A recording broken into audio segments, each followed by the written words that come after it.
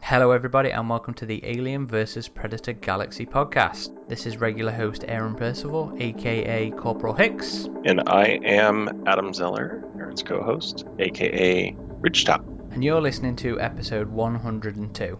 And for this episode we're joined by two of IllFonic's developers, Jared Gerritsen and Charles Brungart, the Chief Creative Officer and the CEO of IllFonic, to talk about a game you're probably interested in if you listen to the podcast or you visit the website, and that's Predator Hunting Grounds. Not much longer now. I think, 2 little months? over 80 days or something? 2 months or so, a little over. Because I think it's just before Alien Day, I think.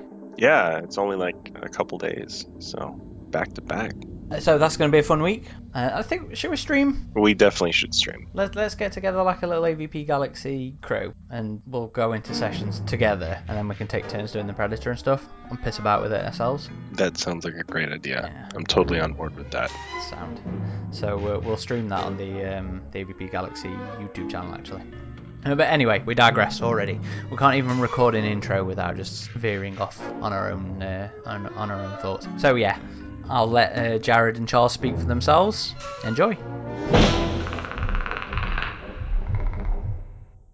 We are joined today by Chief Executive Officer of IllFonic, Charles, aka Chuck Brungard. Hi, Chuck. Hey, how's it going? Good to be here. It's good to have you here as well. And he is not alone. He's also joined by the Chief Creative Officer. And I forgot to ask you how to pronounce your second name as well. So, Jared, go on, you do it. No, I'll let you. I want to see what you do with this. Gerritsen. Perfect. Oh, yes. I'm going to stick with Jared, though.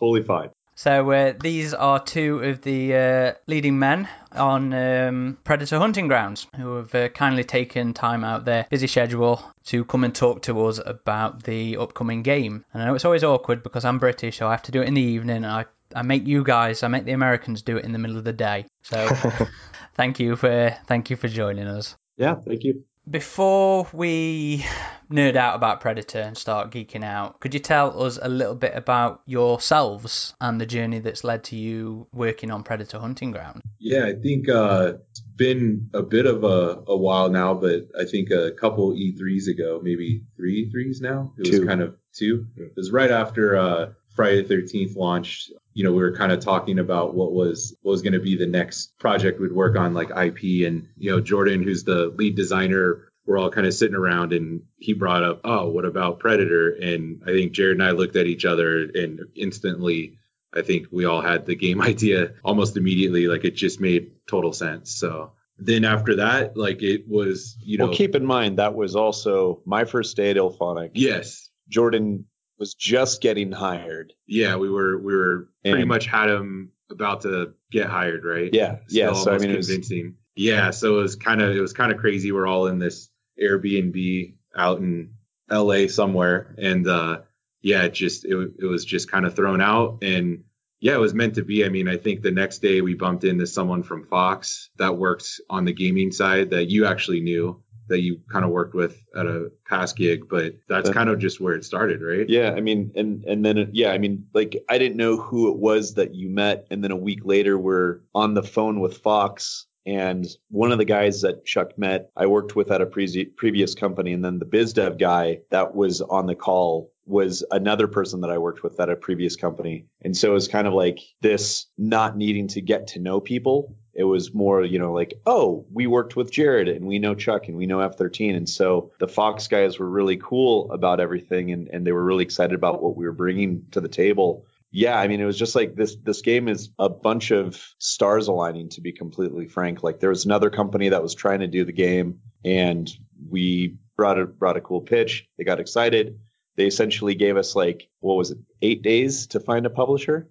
Yeah, it was pretty quick. I mean, it's always like, you know, the ideas are kind of the fun part, the parts that come together. But, you know, the business side of just making something happen is always kind of the part that takes a little bit longer and, you know, at times can be stressful, even though everyone wants to work together and make it work. It's just there's a lot of pieces at play. So it took a while to kind of get it to all come together. But, you know, everyone really wanted to do it. So it was kind of like it just made sense, right? Yeah, the game made absolute sense. yeah, and Jared went to Geo Corsi at Sony PlayStation, and it was actually my first time meeting him, and brought up like, oh, what do you think about this? And he's like, I love it. So it just all really came together, and there's, it's really the one part that I think stays behind the scenes of just what it takes to get something like this done. But, it wasn't easy, but it came together. And, when it did, we were all super excited to just dig in and get started. So yeah, it was definitely crazy. But I think what also helped is just us kind of coming off of Friday the 13th,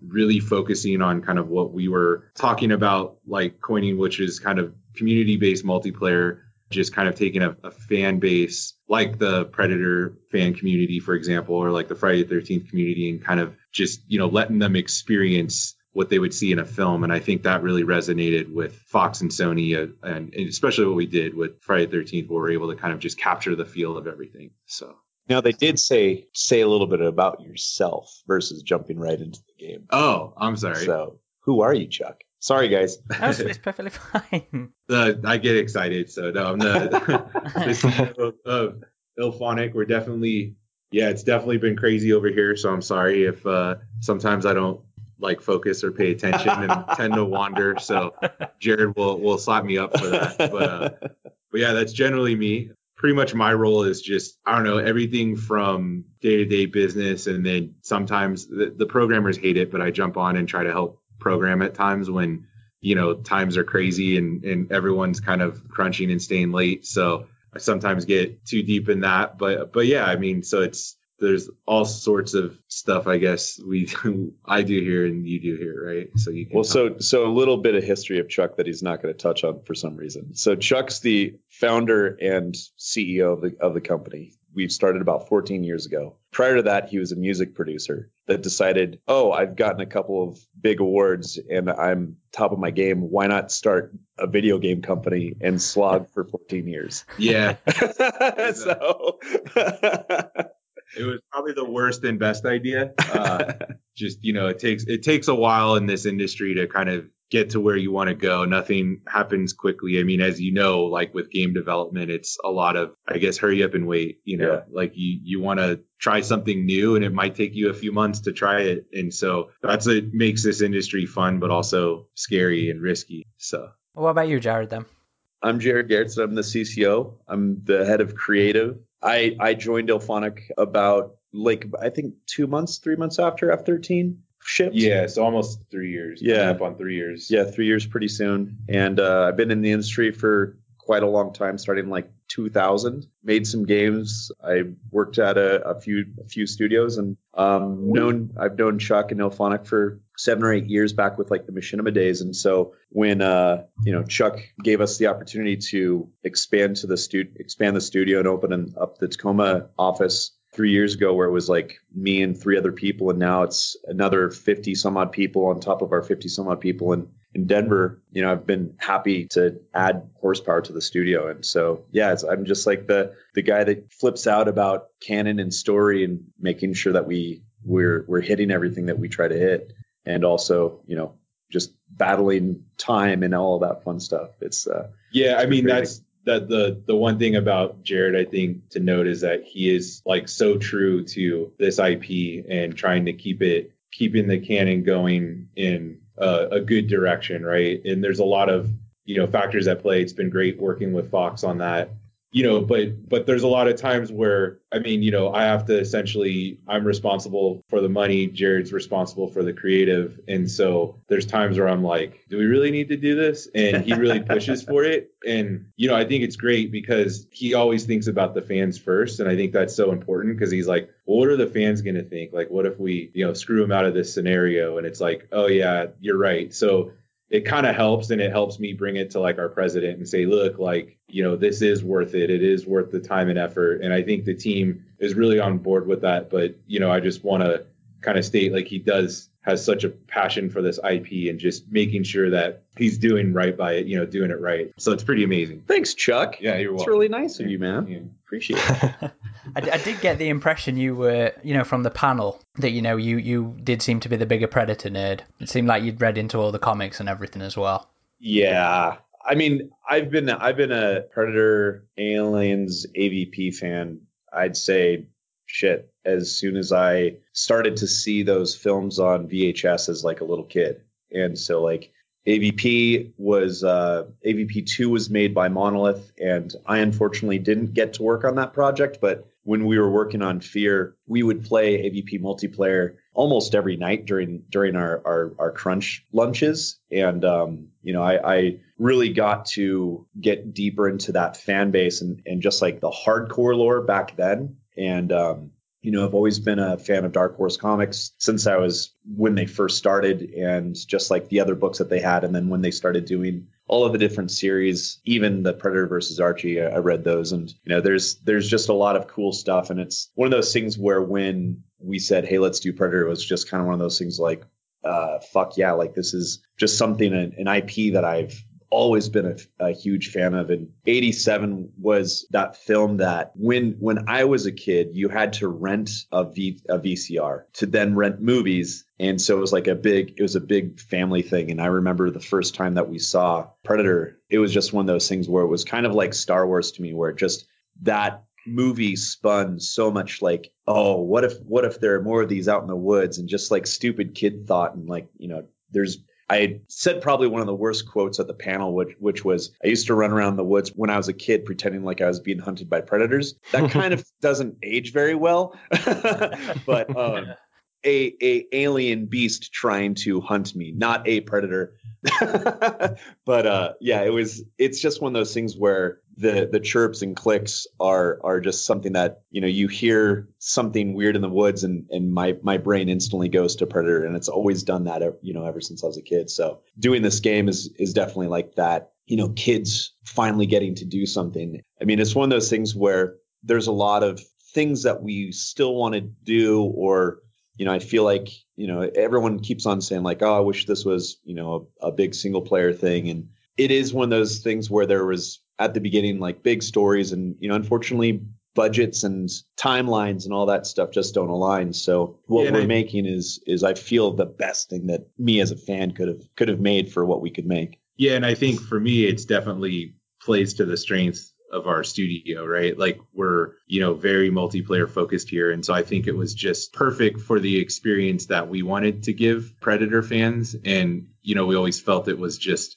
right for what Predator was, right? The fire team versus the Predator. And so it just made total sense for us to go that route, especially with our experience that we've had in the past, and, working on various asymmetrical games as well. So. And I'm sure some of these questions we're going to retouch on. Yeah, it kind of goes into this next one a little bit, what you were saying. So we have kind of a tradition on the podcast whenever we have the pleasure of talking to someone who's involved in the franchises that we love so much, is to ask them about their first experiences with the series. Do you remember specifically the first time both of you ever came across our favorite extraterrestrial hunters? Yeah, I was 6 at the time when the film came out, so I was a bit too young. But your parents would have been horrible if they took a 6-year-old to see Predator. Well, I'm trying to think. Like I think the first R movie I saw was Delta Force when I was like 5 or 6 that my dad showed me. Wow. And it like actually kind of, was it in the theater? No, okay. It was at home. We had HBO. I remember it came on. My dad's like, oh, I love this movie, Chuck Norris. But anyways, that's who you're named after. Yeah, exactly. So as I got older, probably, I don't know, like 8 or 9, a couple years later, I kept going over to my friend's house. He had an older brother that was probably in like junior high or high school. And he had this Predator, or the Predator poster, the one with Arnold on the cover and, like that kind of target over him. And I just remember seeing it over and over again. And it was interesting. I'm like, what is this? Who is this?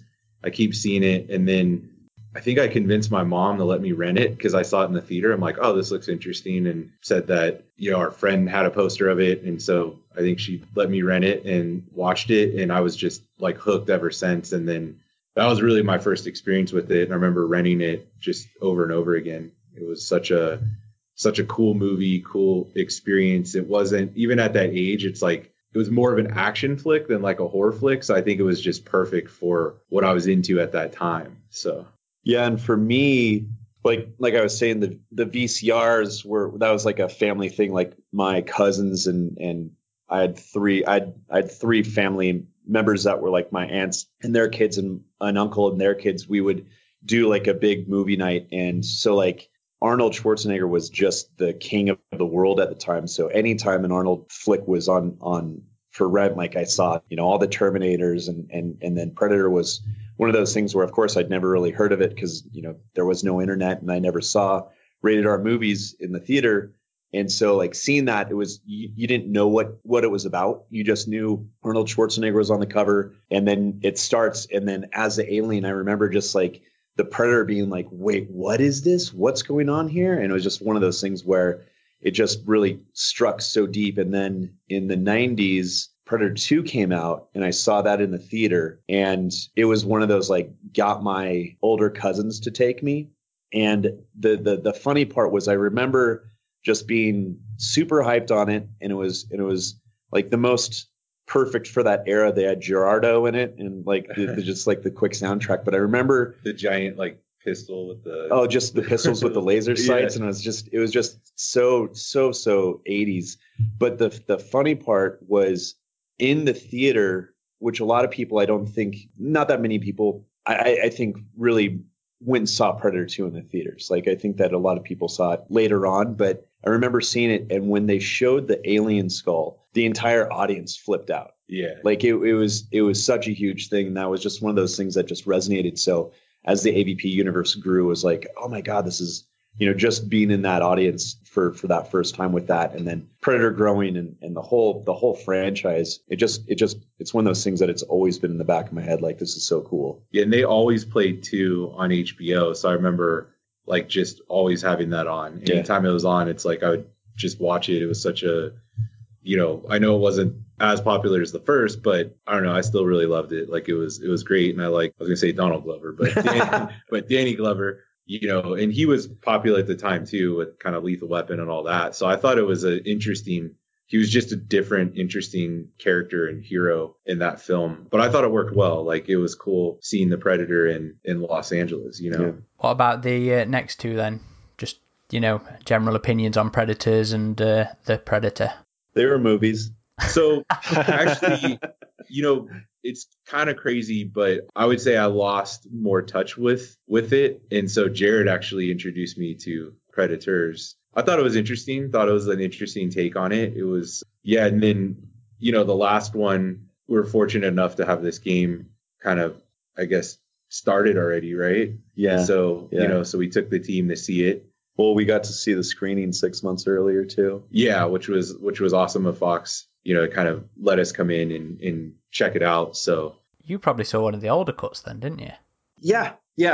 It was surprisingly not that different though. They're just from stories that are public from like the different effects groups and all that. There were multiple different cuts, and I don't think my mama told me not to say anything if I can't say anything nice, but there's stuff that we pulled from it, and it's a movie. Predators is great, but the crazy part about Predators is because it all happened on that planet and everyone essentially dies, and it leaves it as 2 people stranded on a desert island world. No information comes back so we really couldn't use Predators for much lore or direction. With Reese and all of those guys, we do, of course, grab from what we can and try to throw some canon into it. But with almost everyone dying in that movie or being stuck, we weren't really able to touch much into that, which is too bad. But I hope that there are more movies, and this game hopefully will allow a lot of people to see the direction that we took the world, and kind of trying to connect a lot of the bits and pieces. It's been really cool. It's been kind of a dream project, to be completely frank. Predators is kind of bait for a side sort of mission though in the future. Yeah, it's survivors versus the Predator on the hunting preserve. Yes, I agree with you. No commitment though. No comment. Despite being such a huge pop culture icon, Predator has never really experienced much time in the limelight when it comes to gaming, except when linked with the AVPs. This is going to be a little 2-part thing, I guess. So, the only recent standalone game was Concrete Jungle, a game that landed pretty lukewarm with the critics, but has since become something of a cult favourite in the fandom. So, one, did you look at Concrete Jungle or any of the AVPs when developing Hunting Grounds? And two, it doesn't quite fit, but it's kind of related to this. I believe there's some of your team, used to work for Monolith when they put out AVP 2. So, did any of that really play into it? Yeah, I think, we looked at essentially what was there. I think we all remembered the games, just being fans. I know there was like the AVPs, the Monolith one and the Rebellion. Like I played those. Concrete Jungle I wasn't as exposed to, but we did take a look at it. Jared probably more so, just to make sure, in kind of the lore parts that he wanted to kind of understand almost everything out there. But it really is, I feel like each one of those games are like right for the time and the era and the technology.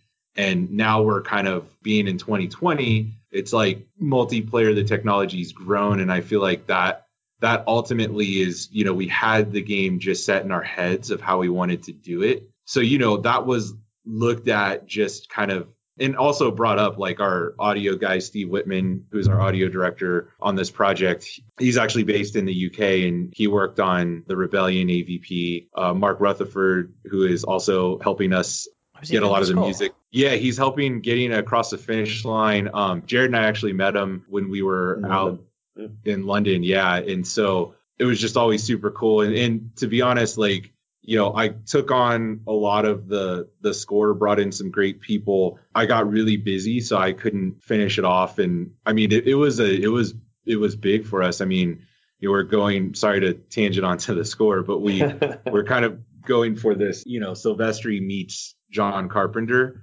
And so with the full orchestras and everything, it got really crazy and involved. So that's kind of where Mark came on. But those guys a lot brought up, like, it's cool because you get a lot of stuff from Fox, right? When they're like, oh yeah, here's some sounds from like the film or whatever, or pieces from it. They were like, you could see the nostalgia, just them going back to it. And even just getting some of the past sounds, they were like, oh man, I remember doing this, or I remember taking this and like expanding it out to this. So there's a lot of that, right? And then I think it Ben Coleman was on the AVP2 team, but he's on a different project. Something else you spoke about at PAX South was that IllFonic had completely remastered the iconic Predator theme, which is pretty sweet.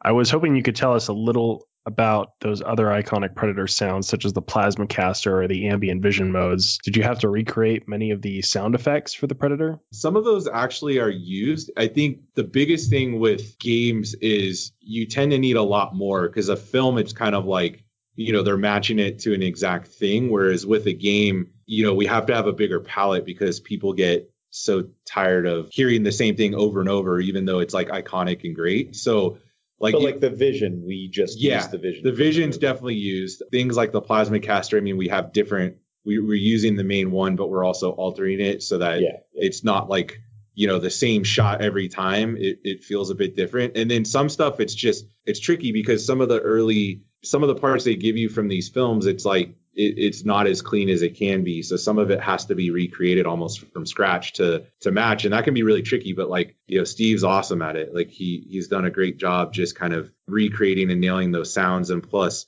he's in a community where he's found people that actually worked on the original films, and he's really dug deep on how this stuff was created and done. And so it's been really, really cool to see, like, he's just true to like making it truly original. So he's really dug there. Also, the Foley group that we used at Pinewood. At Pinewood. Pinewood I keep on saying Studios. Westwood. At Pinewood, those guys, they're movie Foley masters, and a lot of the stuff that we added to it, like, it's just this insane quality bar for an indie game to be brought into it with, like, we're using some of the original sounds. We're finding, some of those parts that need to be punched up, but like the people that are punching them up are, some of the best in the business. And it's been really kind of crazy to have those guys. But like the orchestra stuff, for example, it's like, here's this massive orchestra playing the Predator theme song live, and we're there, and it's just like, it's so kind of goosebump, feeling. And then when we found the original keyboard that Silvestri owned to do like a couple of the sounds from the original song, And, just going through the audio files and actually finding that one sound, like the room, with a bunch of adult people all fucking erupted in cheering because we found a single sound on this massive, keyboard synthesizer.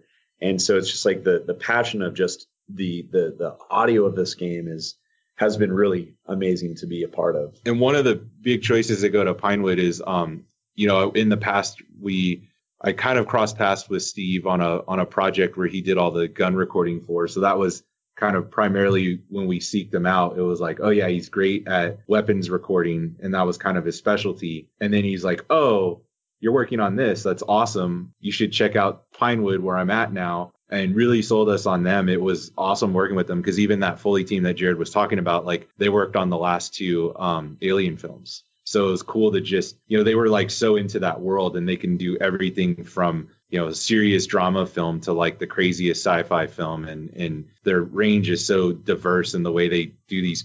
Like, I mean, just when we're doing like the health stuff, the way she figured out how to do that was so crazy, of like putting gel in like a French press kind of coffee thing, and like, the way she just got that sound working. Squishing so cool. Sound. Cool. Yeah, exactly. Yeah, Pinewood has quite a legacy with Alien. I mean, 4 out of the 6 films were filmed there.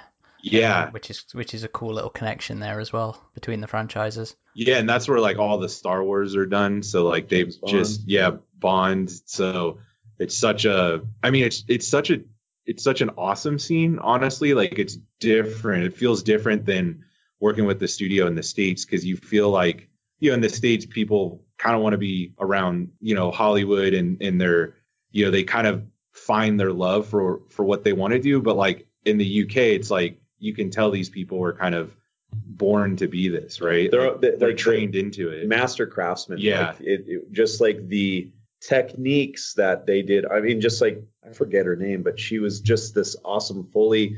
She was like a Foley artist, really, because it's like, oh, I know we need to make this running in the water sound. So, she fills this big thing up, puts the right amount of dirt in it. So like the viscosity of the water is the optimal like splashing sound. Then she, goes and finds her splashing bucket. And then like, it was just like all of this crazy shit just to get this perfect sound. And it's like, you don't really see, and I mean, I've been to other Foley deals where the guys are like, okay, this is what we do. But like the attention to detail that those guys were doing in that studio was just awe-inspiring. But when you think of someone playing a Predator, you think of people like TJ Storm, right? Like big and all this stuff. But, I love how we're jumping all I know, over I'm this. sorry, but I guess you have not taken your Adderall today. Yeah, my last point being like, it's cool seeing this girl that's probably 5'4" come in and be able to sound larger than life, like Predator heavy footsteps. And so like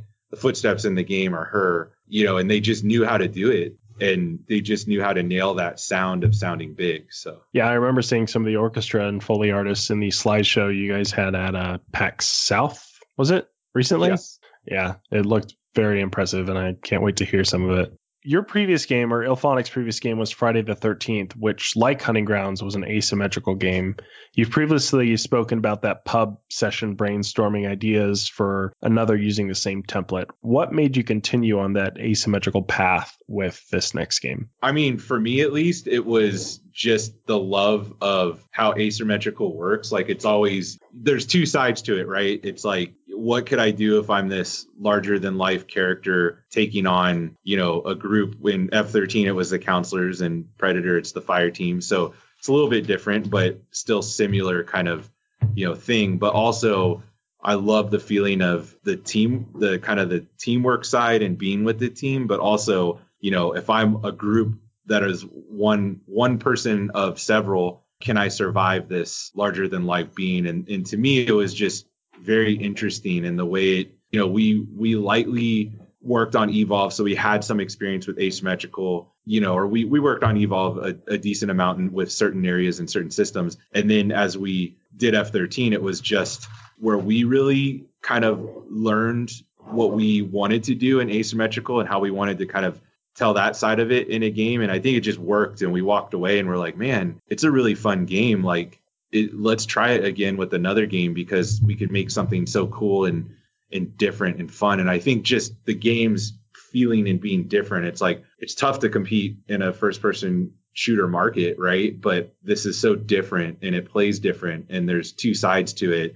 And we felt like, wow, this is something really fresh and unique. And that's a lot of what I think asymmetrical lands to. Like, it doesn't, asymmetrical doesn't necessarily mean same game, right? There's very different things you can do with it. Yeah. And with asymmetrical, I mean, the style of asymmetrical it has not been done to death the way that straight up multiplayer, even team versus even team. But, the idea of Predator right after we got done with F-13 is like, oh my God, this game makes itself. We said, the Predator will be third person. He can run around, clamber, jump through trees, use all of his alien tech. And then the other team is first person and you're playing a shooter and you're playing against AI and you're doing these missions. And then, the Predator can, come and fuck shit up. The thing about F-13 was you're Jason and you have the counselors. And if the counselors find everything and bounce, there's that. Or if Jason is just a bad Jason, the counselors are just playing scavenger hunt and then they leave and there really isn't anything that happens in between that. At least if there's a bad Predator that's playing, the fire team still has some sort of, thing to do. They're still battling these AI. They're still trying to do these missions to get out of there. And, I think that was, the real reason for this is just the IP itself was just so perfect for asymmetrical. And one theme we always keep kind of pushing here is just, the hunt and the hunted and kind of that switching. So like when the hunter becomes the hunted. And so that to us was interesting because you have this elite fire team and yes, they're getting hunted by a predator, but at the same time they could flip it and, the predator is vulnerable. So the fire team can become,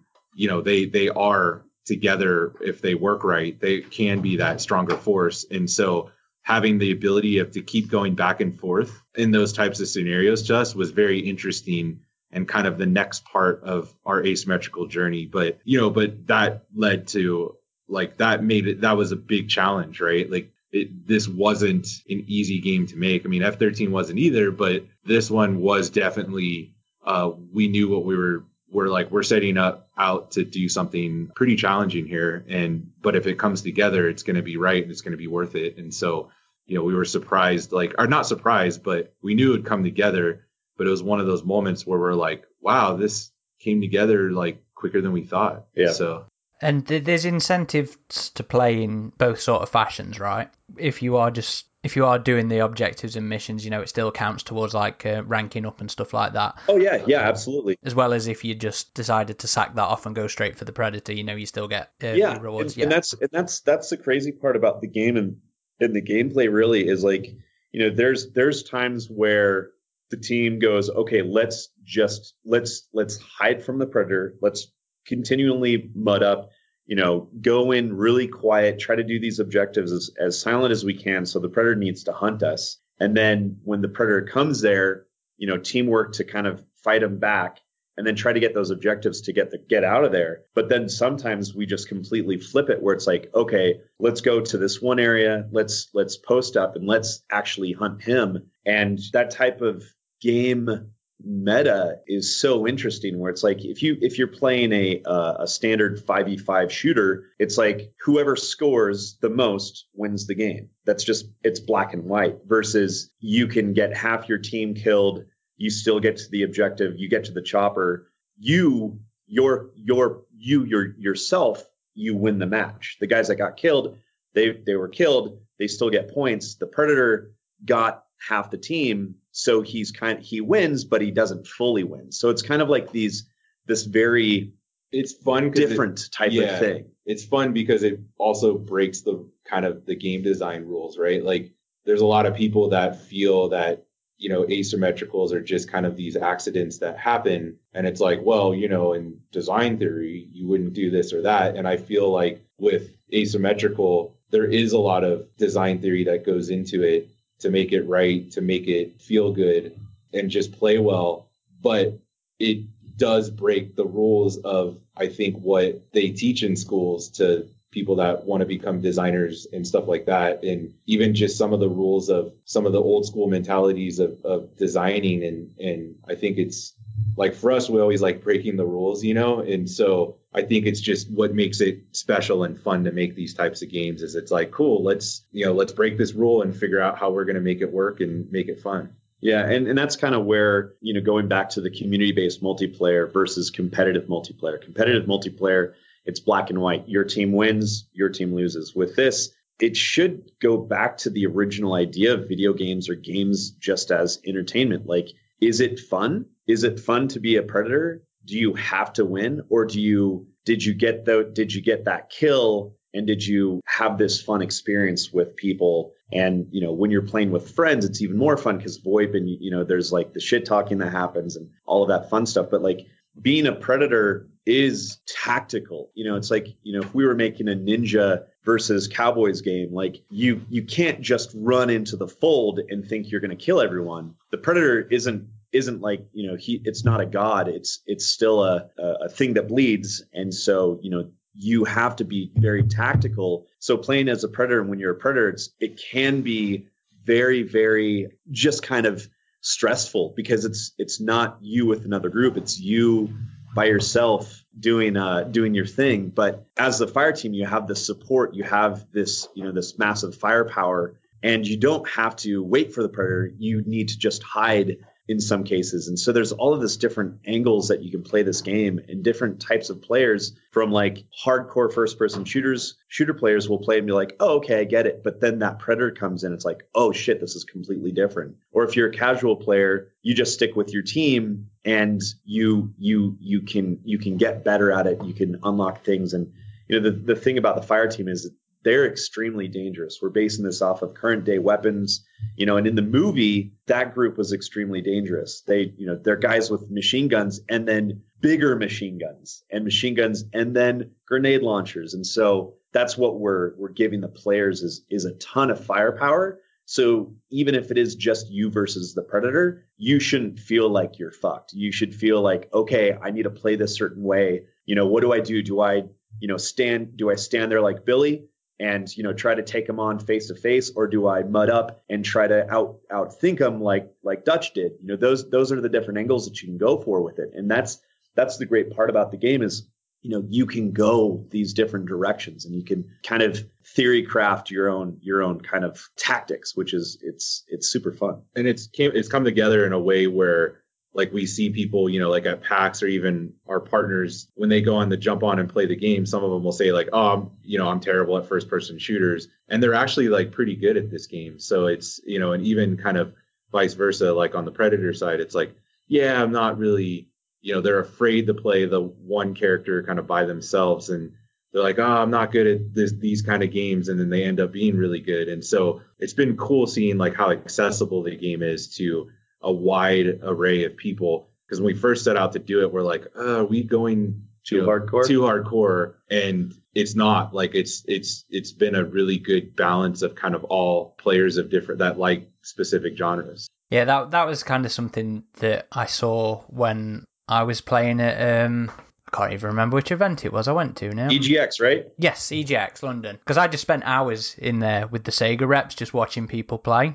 And, everybody was sort of approaching it differently. But, above all that, you say you thought you were doing it hardcore, but hardcore, I would say, in terms of the Predator theme and feel, regardless of playstyle, because, that is the entire setup of Predator, the way everybody plays it and the way it's set up with the fire team and the distractions and all that sort of stuff. It was really interesting to watch everybody play it so different, but it continually still feel like you were watching something that perhaps was there in the lore somewhere.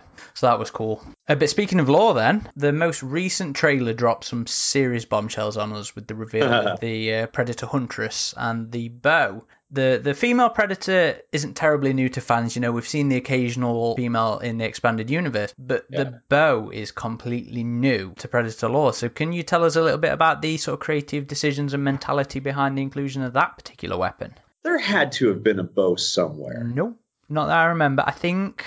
like in a comic or something? I think Cold War, one of the spears sort of ejected from itself. And I think Helen Hot Water might have had a Predator with like an underwater spear gun kind of thing, but not an old school bow and arrow, not a Hawkeye or a green arrow. I have seen it in fan art before, though. Yeah, I think that's. I mean, it's one of those things where you think of the Predator race, right? And we have some stuff that is definitely not with the same theory. But when we started going like, okay, what weapons do we see being fun mechanics and all of that stuff? And I always love games with bow and arrows, and our lead designer Jordan is a big archery nerd, and so is like, hey, let's add a bow. It could be kind of like the combi stick, but not as, brutal and damaging. And it's kind of this hunter skill weapon. And so it's just one of those things where it made sense, but also like I feel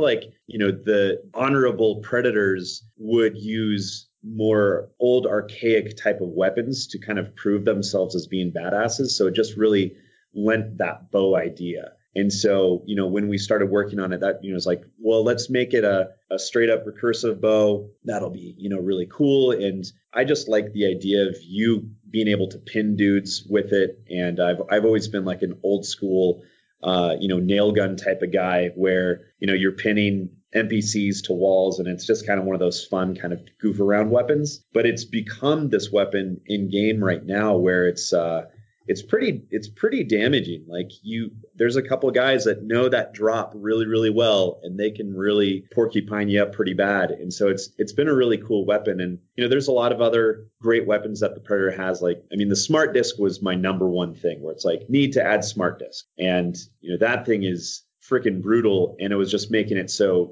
the drivable disc of doom wasn't too OP. And so, that's been the thing that we've been really kind of figuring out is like how to make these weapons true to the canon, but also fun to use. But also, we want to make sure that the fire team at least has a fighting chance. So there's been a lot of those great things with that. But the bow itself was kind of one of those things where I could have sworn it was just something that I think is a given. And that's kind of the thing where when we started working on the elements that we wanted to add, it's like, it's a given. There should be a bow. The Predator race would easily have a bow and arrow. And, I think that I've seen a lot of cosplayers and, fan art with bows. So it's like, this makes absolute sense. And speaking of what makes absolute sense is the addition of the Huntress, where when we announced it, people were like, oh my God, you guys did it. This is so rad. And it's like, well, we just did what honestly is expected. I feel the female side of the Predator race has been explored in the Dark Horse series. And,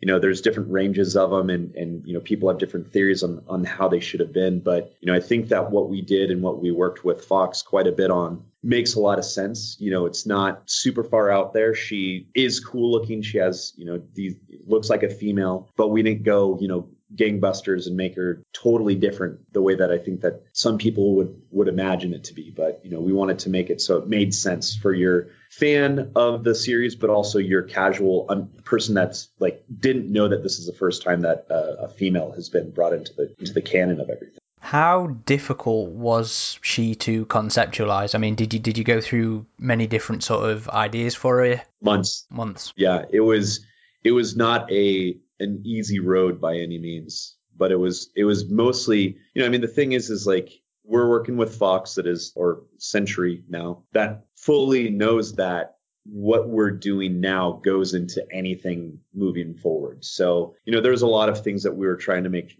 we tried to go a little bit out there with some of the parts and, both sides, found a middle ground and I'm really proud of how it came out. And so it's something this important and iconic is going to go through a lot of approvals and a lot of, just changes and kind of refining it. And it's been a great working relationship. So I think, we were able, obviously nothing's ever easy, but we're able to get there and we're really happy and we're proud of what was created. But just a little bit of inside baseball, getting our armor and getting our helmets and getting all of our other elements approved per the scale of the females, we're roughly like everything has a back and forth to make sure that it's the best to the IP. So it's almost expected. The female edition was a lot of going back and forth, but also Same with making our armor, had a lot of back and forth. You know, a lot of our helmets had iteration because we're making a ton of new helmets and so on. And, you know, it's been a great thing to let the little nerdy kid inside of me remind me, like, this is the stuff that I was drawing on, you know, Trapper Keepers and lined paper, you know, back in the day. So it's just like all of the work and all of the back and forth that we have, it's all worth it, because it's like this is being added to the universe and added to the canon, which is really freaking awesome.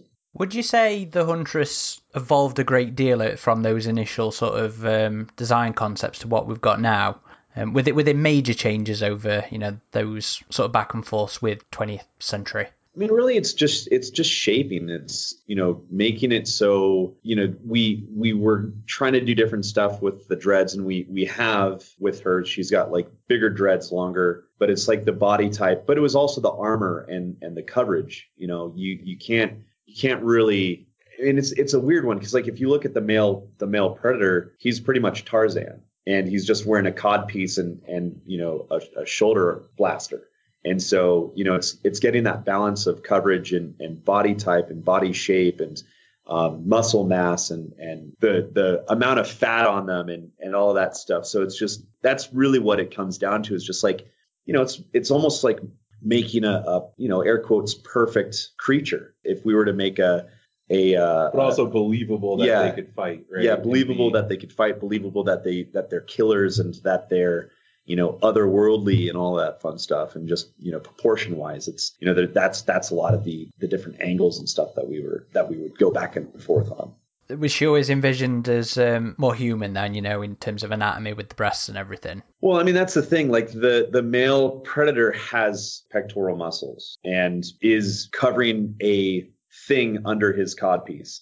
That's the thing. Like, I feel like it's just one of those things where when Stan Winston and those guys made the Predator, they made a human, very large, ultra human, to stand next to Arnold, and then they covered it with armor pieces and private protection, and then, you know, gave it this insane head and hair and, you know, the skin and all of those things. But if you like were to skin a Predator, cut its head off, it's pretty human looking, right? So we looked at that and kind of said, okay, well, with the females, we kind of go down that same direction. Is here's the anatomy of the canon Predator males.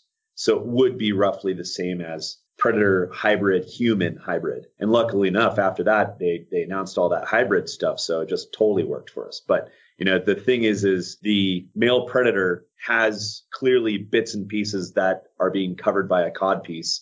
So it's not like a frog with all of its organs up in the inside. And I feel like that's why we as fans and as humans kind of connect more with a Predator than, say, like a xenomorph. A xenomorph is clearly this bug, this other thing. It might have arms and legs like us, but it doesn't really resonate as like, oh, I want to be a xenomorph for Halloween. You don't relate. A lot of people relate with the Predator because it has a touch of human to it. That allows us to kind of go like, oh, this is what I could make for my cosplay costume. And these are superhumans. They're like either pre-evolution or a slight evolution of whatever the chain of 2 legs and 2 arms and a head has been throughout the universe. Don't even get me started on ancient alien shit, or else I'll go super crazy. I'll connect it all to everything, and I'll just add a bunch of insane canon. That's already got Predator background anyway with AVP. Exactly. Yeah. Yes, exactly. I will say, I do think it's really cool how you guys made the bow, even though it is like a human weapon, like a bow, it's very sci-fi and Predator tech looking. You know, you can have these traditional weapons that we hadn't really seen before, like the whip for Wolf in AVPR. Like they really made that a Predator weapon, even though it was more or less just a whip. So that really works for me. And also, this is the first time we've seen a Predator female outside of the novels and comics. So props for that. Props for being the first. Oh, thank you. It's been exciting. Yeah, I mean, really, I mean, the great part is there's so much to pull from, you know, and it's not like we're, you know, one of the things that I said with the bow, for example, is like it should be like a lot of his other weapons, like the combi stick unfolds, the smart disc pops open. There's a lot of these like multi-function things. even his self-destruct, it's like there's still that panel that pops open. So there's the idea of things kind of unfolding and essentially expanding because, they need to pack them in their spaceships. And so I would imagine that pretty much everything that they would have a multi-function of growth to become useful. And so that's what we went for with a lot of the things. That's where the Arrow's getting his inspiration from with his bow. The arrows? The Arrow, as in Green Arrow, the CW show, because his bow does the expand outward thing. Yeah, I think that's like the cool thing for. I mean, I forgot what the show was, but the guy would like flick it out and it would unfold, and I just think it was cool. Really, a lot of things are decided by like this match is in the canon and it's cool and it's a fun mechanic. I mean, that's the thing is like expanding on the things that we have for the Predator. It's like, is it canon? Does it make sense for their species? Is it fun to use? And can it be done in a game? There's a lot of decisions for like, okay, this thing would be fun to use against a fire team, or this thing would be balanced to use because like the bow, you don't auto fire. It's not a machine gun, but it's a farther projectile and it does more damage. Plasmacaster, we have, the balance of the firing rate, the charge rate, how many shots you can fire before your power supply needs to recharge. Same with the helmet, same with like everything, where really the original writers of the movie did, they pretty much wrote the game. They're the uncredited game designers, really. And unlike most Predator games, Hunting Grounds appears to have both ranged and close combat mechanics for both the combi stick and the smart disc. Could you tell us a little about the creative decision behind that, and how do the retrieval mechanics work once you've used the range options? So the easy part for the range options is once you throw it, like the smart disc returns if you use it correctly. But if you hit something, it'll just stick to that. You get a little icon and you just go get it. You'll just like when you get in the radius, it picks it back up. That's the smart disc, the combi stick, and even the arrows for the bow. And then as far as the melee goes with a lot of those things, it's like the combi stick is clearly a close range weapon, but it's also thrown. So we did that. And then with a lot of the weapons, it's like if you have a weapon out and you can't melee with it, that kind of feels weird. So we made sure that like the smart disc has melee with it and all the other elements.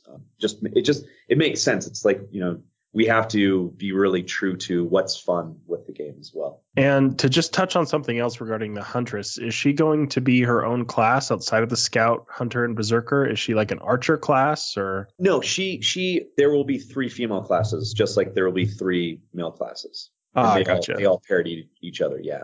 So does that mean that males can use the bow as well? Yep. Oh, yeah. Cool. Yeah, so the idea of male and female should not affect anything. It's more essentially like a body type, for example. Yeah.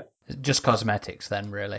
Exactly. I mean, that's the thing. I feel like in this day and age, every game should have male and female choices. Female gamers are absolutely just as important as male gamers. It's a little bit more work for us, but it just makes sense. It just totally makes sense. So, when we started working on it, so we were like, yeah, we're going to have male and female on the fire team. It absolutely makes sense for us to have male and female predators as well. And their body types and their classes are just similar and parodied with their health, their speed, their recoveries, all that stuff. Yeah, and that was something that I was impressed with at the panel again as well. Was you were consciously doing all the different visuals for the human characters as well. So there's plenty of representation there. So on both sides, predator and human. Yeah. I mean, it's a necessary thing to have. If we didn't have the budget, it'd be like, here's this all male thing, but it's, if the game does well, we would of course try to add females to it. I mean, it just comes down. I mean, really, it's the sad part about video games is it is a business. It's like, why wasn't this movie better? Well, it's because their budget was X and it is a business that they had to get it out by Y. And, that's the thing is like, with Hunting Grounds, I'm proud that we were able to do as much as we were able to do to the canon for the fans and make a fun game, which is as important as the canon, I feel. Yeah, for sure. And you announced at PAX South that you snagged TJ Storm for mocap. For those who might not be aware, TJ had previously performed mocap for the Upgrade Predator in The Predator. So I thought it was really cool that you had somebody with that existing connection to the series. Was that a conscious effort on IllFonic's part to get somebody with that background who knew The Predator already? So when we started doing, getting ready for the mocap stuff, we had a list of mocap actors, and TJ, God, he did what? I mean, he was Vader in the last couple of Star Wars games for VR. Godzilla. He was Godzilla. He was, it was just like, here's this great resume for this guy.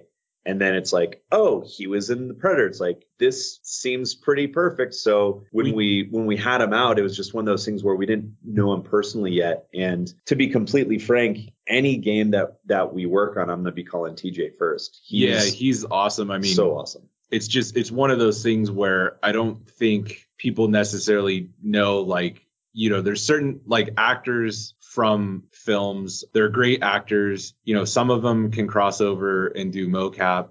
A lot of them can do specific parts of mocap, but there's things that are very specific to video games and mocap that are really important. And to like seeing TJ and his resume, it just kind of checked all the boxes. It's like, oh, this is awesome. We wanted to try to get people that were involved in the film more involved in the game, and it just worked out to where his name came across and we're like, oh shit, he was in the last film. And on top of that, he knows mocap, and those are things that I think, in mocap for games, I think that's things that people tend to take for granted. It's like, well, anyone could get on a suit and run around and you get a run cycle. And it's like, well, there's a lot to that, right? For an animator to have the best thing, there's tricks that they do, like they have to match the run speed in the game as close as they can, because the more you speed it up or slow it down, the more it looks unnatural. And so, he knew all those tricks of like, oh yeah, you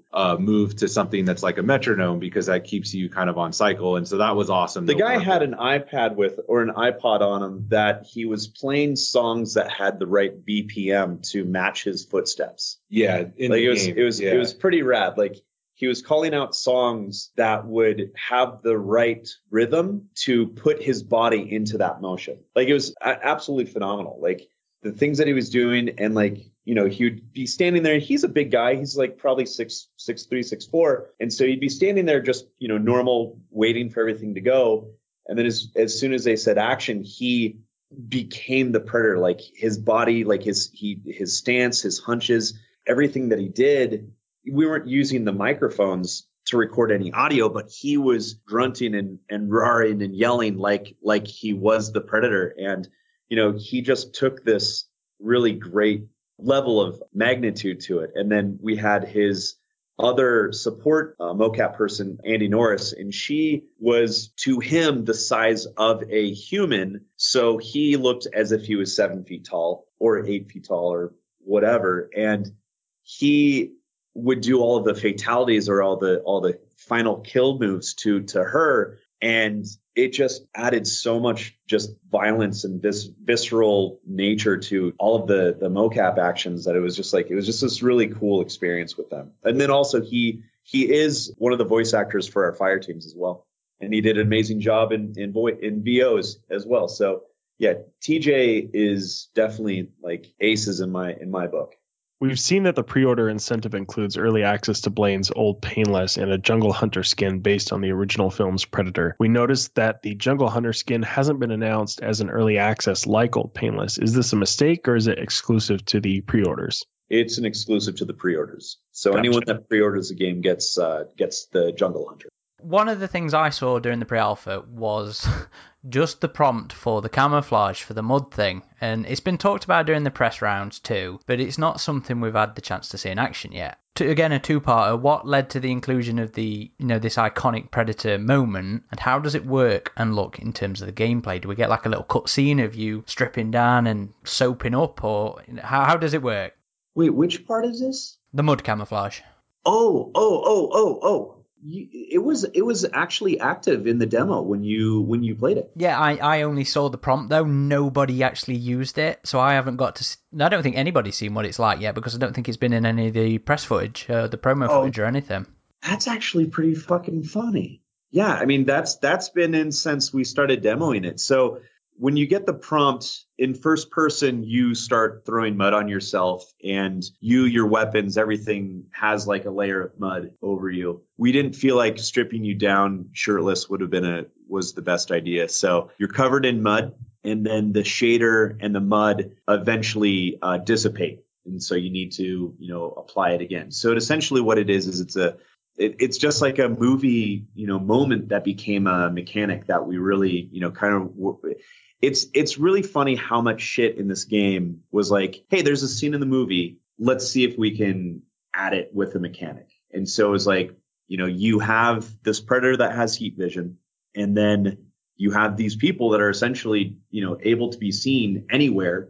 And so it's like, let's add the mud mechanic to it. And now you have this essential, temporary buff that allows you to move around, hypothetically not seen as easy, but the predator can still see you because it's still movement of like a cool object. But the number of times that I've been mudded up and someone's ran by me as a predator, and I was like, did you see me? You just literally ran by me. They're like, no, I didn't see you. And it's like that type of thing, that movie moment that became a mechanic is just one of those awesome, like, holy shit, this actually worked type of thing. So yeah.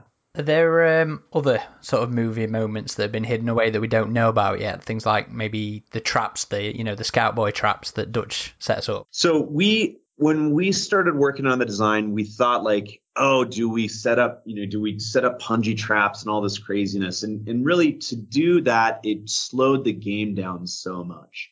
So the fire team has, they've got different things that they would have, but the movie sense of like, okay, let's make it so we get 5 minutes to take our shirts off and lift a bunch of trees into the woods with vines. That really isn't a movie moment that made sense for the game. Yeah, and you also have to kind of keep in mind that even if there is that last stand of, two final people, the Predator and one fire team, kind of in that final fight, there's still people that are, in the match watching, right? Like whether they're in spectator, whether they potentially get reinforced, which spawns them back in. So it's also kind of keeping to the audience of like, you don't necessarily want to slow everything down. Yeah. So something we considered in we talked a lot about actually, and we just didn't really find a great, like it was just too drastic. It didn't flow. It didn't flow well. Like to do those moments, it would have had to slow the game down. You would have had to do all these other things. And so the cycle of the game, we wanted to keep these matches, 10, 15 minute matches. And if we wanted to have that, it would have slowed those moments down. And, and also none of that shit worked for them. So it was really, kind of a bad idea for them to do that. They should have just kept on running. That's fair. Yeah. The thing is like the idea of, the cycle for the fire team being very simple of like, you get in, you do your objectives, a chopper comes, you get to the chopper, you get the hell out of there. Keeping the pace going without getting overly complicated. Yeah. And that's the big thing is like it needs to be a game, but it needs to be true to canon. And I feel like we're very true to the fire team mission objective thing. And, the idea of, okay, this goes completely foobar. Do we try to get this mission done, or do we just say, fuck it, let's kill this predator and hope that we succeed at that? There's a lot of that. And it gives that kind of like, choose your own adventure type of formula. And that's where I feel like the game really kind of lends to something completely new that no one's seen in asymmetrical games. Like people keep on saying, oh, I've seen asymmetrical games. I've seen asymmetrical games. But the thing is like those are all asymmetrical true multiplayer, where this is like, if you get a bad predator, you're playing a co-op game with your buddies and it's still entertaining. It's not like, oh, fuck, that one guy didn't show up, just made this less interesting and I got an easy win. We still want to have the people having fun and being entertained while they're playing. And we've seen mention of field crates in some of the announcements. I was hoping maybe you would be able to explain those. Sure. So those are unlocked only by playing the game, and they are literally cosmetic only items. So they're your camos, your face paints, your customizable things, and then all of your weapons and gear are unlocked with your rank. So it's pretty much like, here's this thing to kind of, play Barbie dress up with all of your characters. How does that work in terms of stuff you've already got? So are you always guaranteed new items that you haven't yet unlocked, or do you accrue like an inventory that you can trade and stuff like that? I believe if you already have it, it just gives you more points. And then the point system, you can also buy things. Again, cosmetics, not gameplay stuff. Okay, cool. Yep. I wanted to ask you about the narrative through line of Hunting Grounds, because though it's a multiplayer game, the missions appear, at least from the pre-alpha that we got to see, they appear framed around a narrative. Could you tell us a little bit about the story that the missions are framed around and why that particular sort of framing?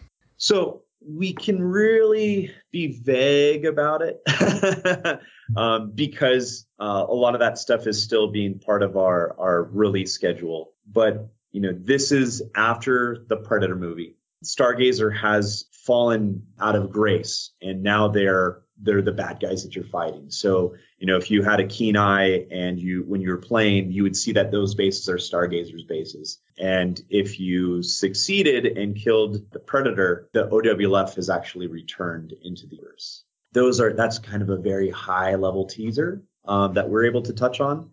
But what we did was, we're really trying to make the expanse of the universe. Here's a bad guy group. This is what their motivation is. This is, who they are. And then, the return of OWLF was actually very exciting. So the player human characters would be the OWLF forces. The player human characters are very similar to the Special Forces group from the first movie. Your mercenaries that are being brought into these Black Ops objectives and missions throughout, this region. Is Stargazer the persistent human antagonist then? Is that who you're always fighting against in the other missions? Yeah, so it's them and a guerrilla group. Okay. That's part of that. So some alternation and variety there. Yeah. And there's, they have different classes. You've got your heavies, which you see in the demo, snipers, and then your grunts, and then there'll be other classes that you come across that have different difficulties and weapon type. Still on the idea of narrative then, Hunting Ground gets a prequel novel. Jim Moore's coming back to do, I forget what it was called. Stalking Shadows, I think. Stalking Shadows, yes, that's it. Have you guys had much collaboration with him? I'm not sure what I could say about it. I've got a printout of it that I'm reading tonight on my flight home back to Seattle. Okay, so we'll hit you up later for spoilers. Yeah. Okay, all right. So was that a much collaboration or not at this point? Sorry. Yeah, we're working on a lot of awesome things, and there's been a lot of great additions to the universe and canon that I feel it's really kind of brought it to hopefully a really great place for others to take on. And I think what we gave for the Stalking Shadows stuff, I think that there's a lot of really cool shit that they were able to play with. Cool. I'm looking forward to that one because Jim's last book, The Hunters and the Hunted, was far superior to the film. He did a prequel to The Predator. Yeah. It was loads better than the film. So I'm really we both loved it. Yeah, really looking forward to seeing him set this game up. Awesome. So it was quite surprising to see Hunting Grounds announced as coming to the PC as well. We'd all been under the impression that it was going to be a PS4 exclusive, but it has left some folk wondering if it's likely to see Hunting Grounds also make the jump to Xbox after a while. Is it a timed exclusive kind of situation? No, because it's published by Sony. Okay, so just a straight up, that's it. Yeah, I mean, to be completely frank, it's been a great experience working with PlayStation and Sony. So I mean, the game has gotten it is better because Sony has helped us with a lot of things, and it's been an amazing relationship. It is too bad that it's not on Xbox, but it's one of those things where it's there's plenty of Xbox exclusives that I wish were on PC and other things. So it's just how it's how the business of things go, but it's been really great that we're able to get it onto the PC as well. And compared to Friday the 13th, Hunting Grounds has the backing of being an IP from a much larger studio, and the game is also under the Sony banner. How would you say Hunting Grounds has benefited from being a Sony title? I think really just what Sony brings to the table as far as just their, the experience they have, right? And just there's a ton of PlayStation 4s out there, like over 100 million. And then you have all the studios that they own and work with. And so there's just a lot of great experience. I mean, they see a lot of different games there, and they really bring tools to support us and to support the game. I think, the one thing to understand though is it's still, we're like IllFonic is still an independent company. It's a, relatively small team on the project. So it's not like it's but it's a much bigger team than F13. Yes, it's a much bigger team than Friday the 13th. But, for us, we're really trying to refine IllFonic as a studio and, learn from what we learned on Friday the 13th and, make as strong of a product as we can possible. And it's been great working with Sony because, there's just certain issues you run into. It's like, oh yeah, what do you guys think about it? And they really help you kind of problem solve. But with that being said, it's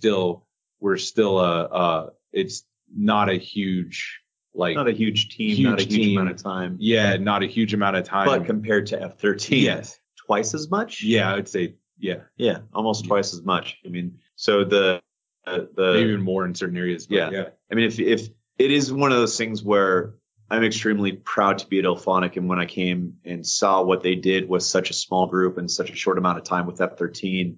And to say that, from F13 to now what we're showing with Predator, the game experience has evolved immensely, but the quality, the content, it's just a matter of fact. If you have more time and more people, your product's going to be X times better. Yeah. And I think the success of Friday the 13th is what got us here, right? Like I think our company was like maybe 25 when we did Friday the 13th, and not even, and we were still working on 2 different projects. So, I think we might have peaked on that project at 20. So my whole goal after that project was, what holes does the studio have? And being able to hire someone like Jared and hire someone like Trammell. It's like we had such a great team. We were just able to bring on certain resources that had the experience to really get us to that next level as a studio. And so that's what was important to me. I mean, and again, like we had such good resources here, like just the team always has been super amazing, but it was great. The team or as a team, we made the decision, like, let's grow and really turn this into something awesome. And it allowed us to kind of do that. So it's been really exciting just seeing what the team has done, and also watching people that have been here for years, like, get to a whole different level of experience and potential, just learning from industry veterans that were able to kind of come on and help us, fill holes and solve problems that we had in the past. So a much sort of smoother and easier development cycle than Friday was. I wouldn't say anything smoother and easier. It's just more people to throw at it, really. Is that purely a funding kind of thing? Because I know Friday was crowdfunded, wasn't it?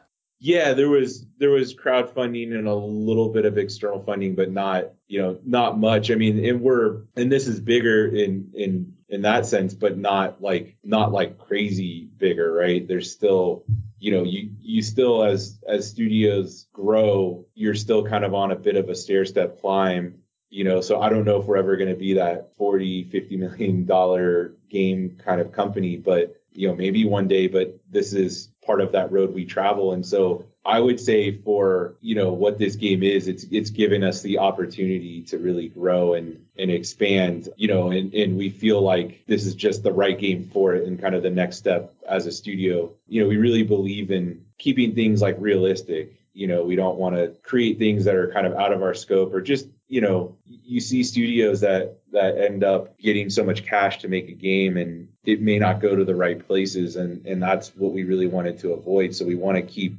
very grounded in that sense. So yeah, I mean, but at the same time, it's like you always build on, like, everything's a learning experience. You learn from the last product. And sometimes, I think you make mistakes on every project, and, sometimes you learn from one project to another, and other times you can make the same mistake twice. And it's just, game development is super hard. Like, I don't think it ever comes easy. And when you move from one project to another, you tend to face a new set of challenges, especially when you're pushing yourself. And we've been really pushing ourselves to evolve every product we've made. It's like, let's make, let's learn and let's, refine, and let's make something. Like, we always love taking crazy ideas and pushing those, and, we're doing it again. So sometimes you kind of sit back when you run into an issue and you're like, oh man, like, we're really, really pushing again. Do we have to do that? But yeah, you do, because then you're making the same thing twice and you don't want to really do that, Yeah, completely understood there.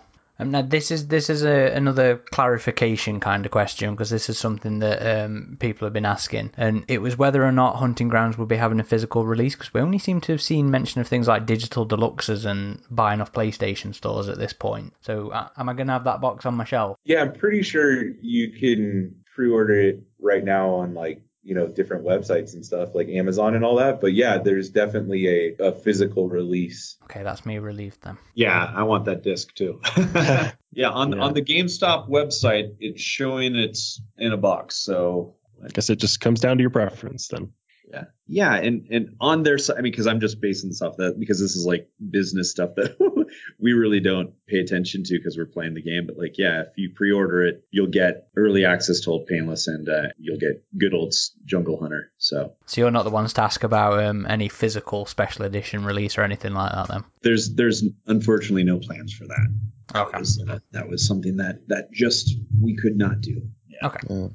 I like me my Steelbooks, but if you do pre-order the digital version, you get the added bonus of a PS4 dynamic theme, as well as some PlayStation Network avatars that are pretty cool. There you go. Thanks for selling it. Yeah, no, I've been using one myself, and I gotta say, like the concept art that you guys showed during your panel recently was just so nice. And it was cool to see some of those other environments as well, like the platforms on stilts and the watery area and stuff like that, places we hadn't really seen yet. Yeah, I mean, Trammell and the art team have done an amazing job. We've got internally some awesome artists, but then we have some external people that we've been using that have been just great to work with, and they've brought such really cool things to a lot of the world, and it's just exciting to see it all connecting and coming together. And yeah, it's really awe-inspiring to see this thing growing to be what it is.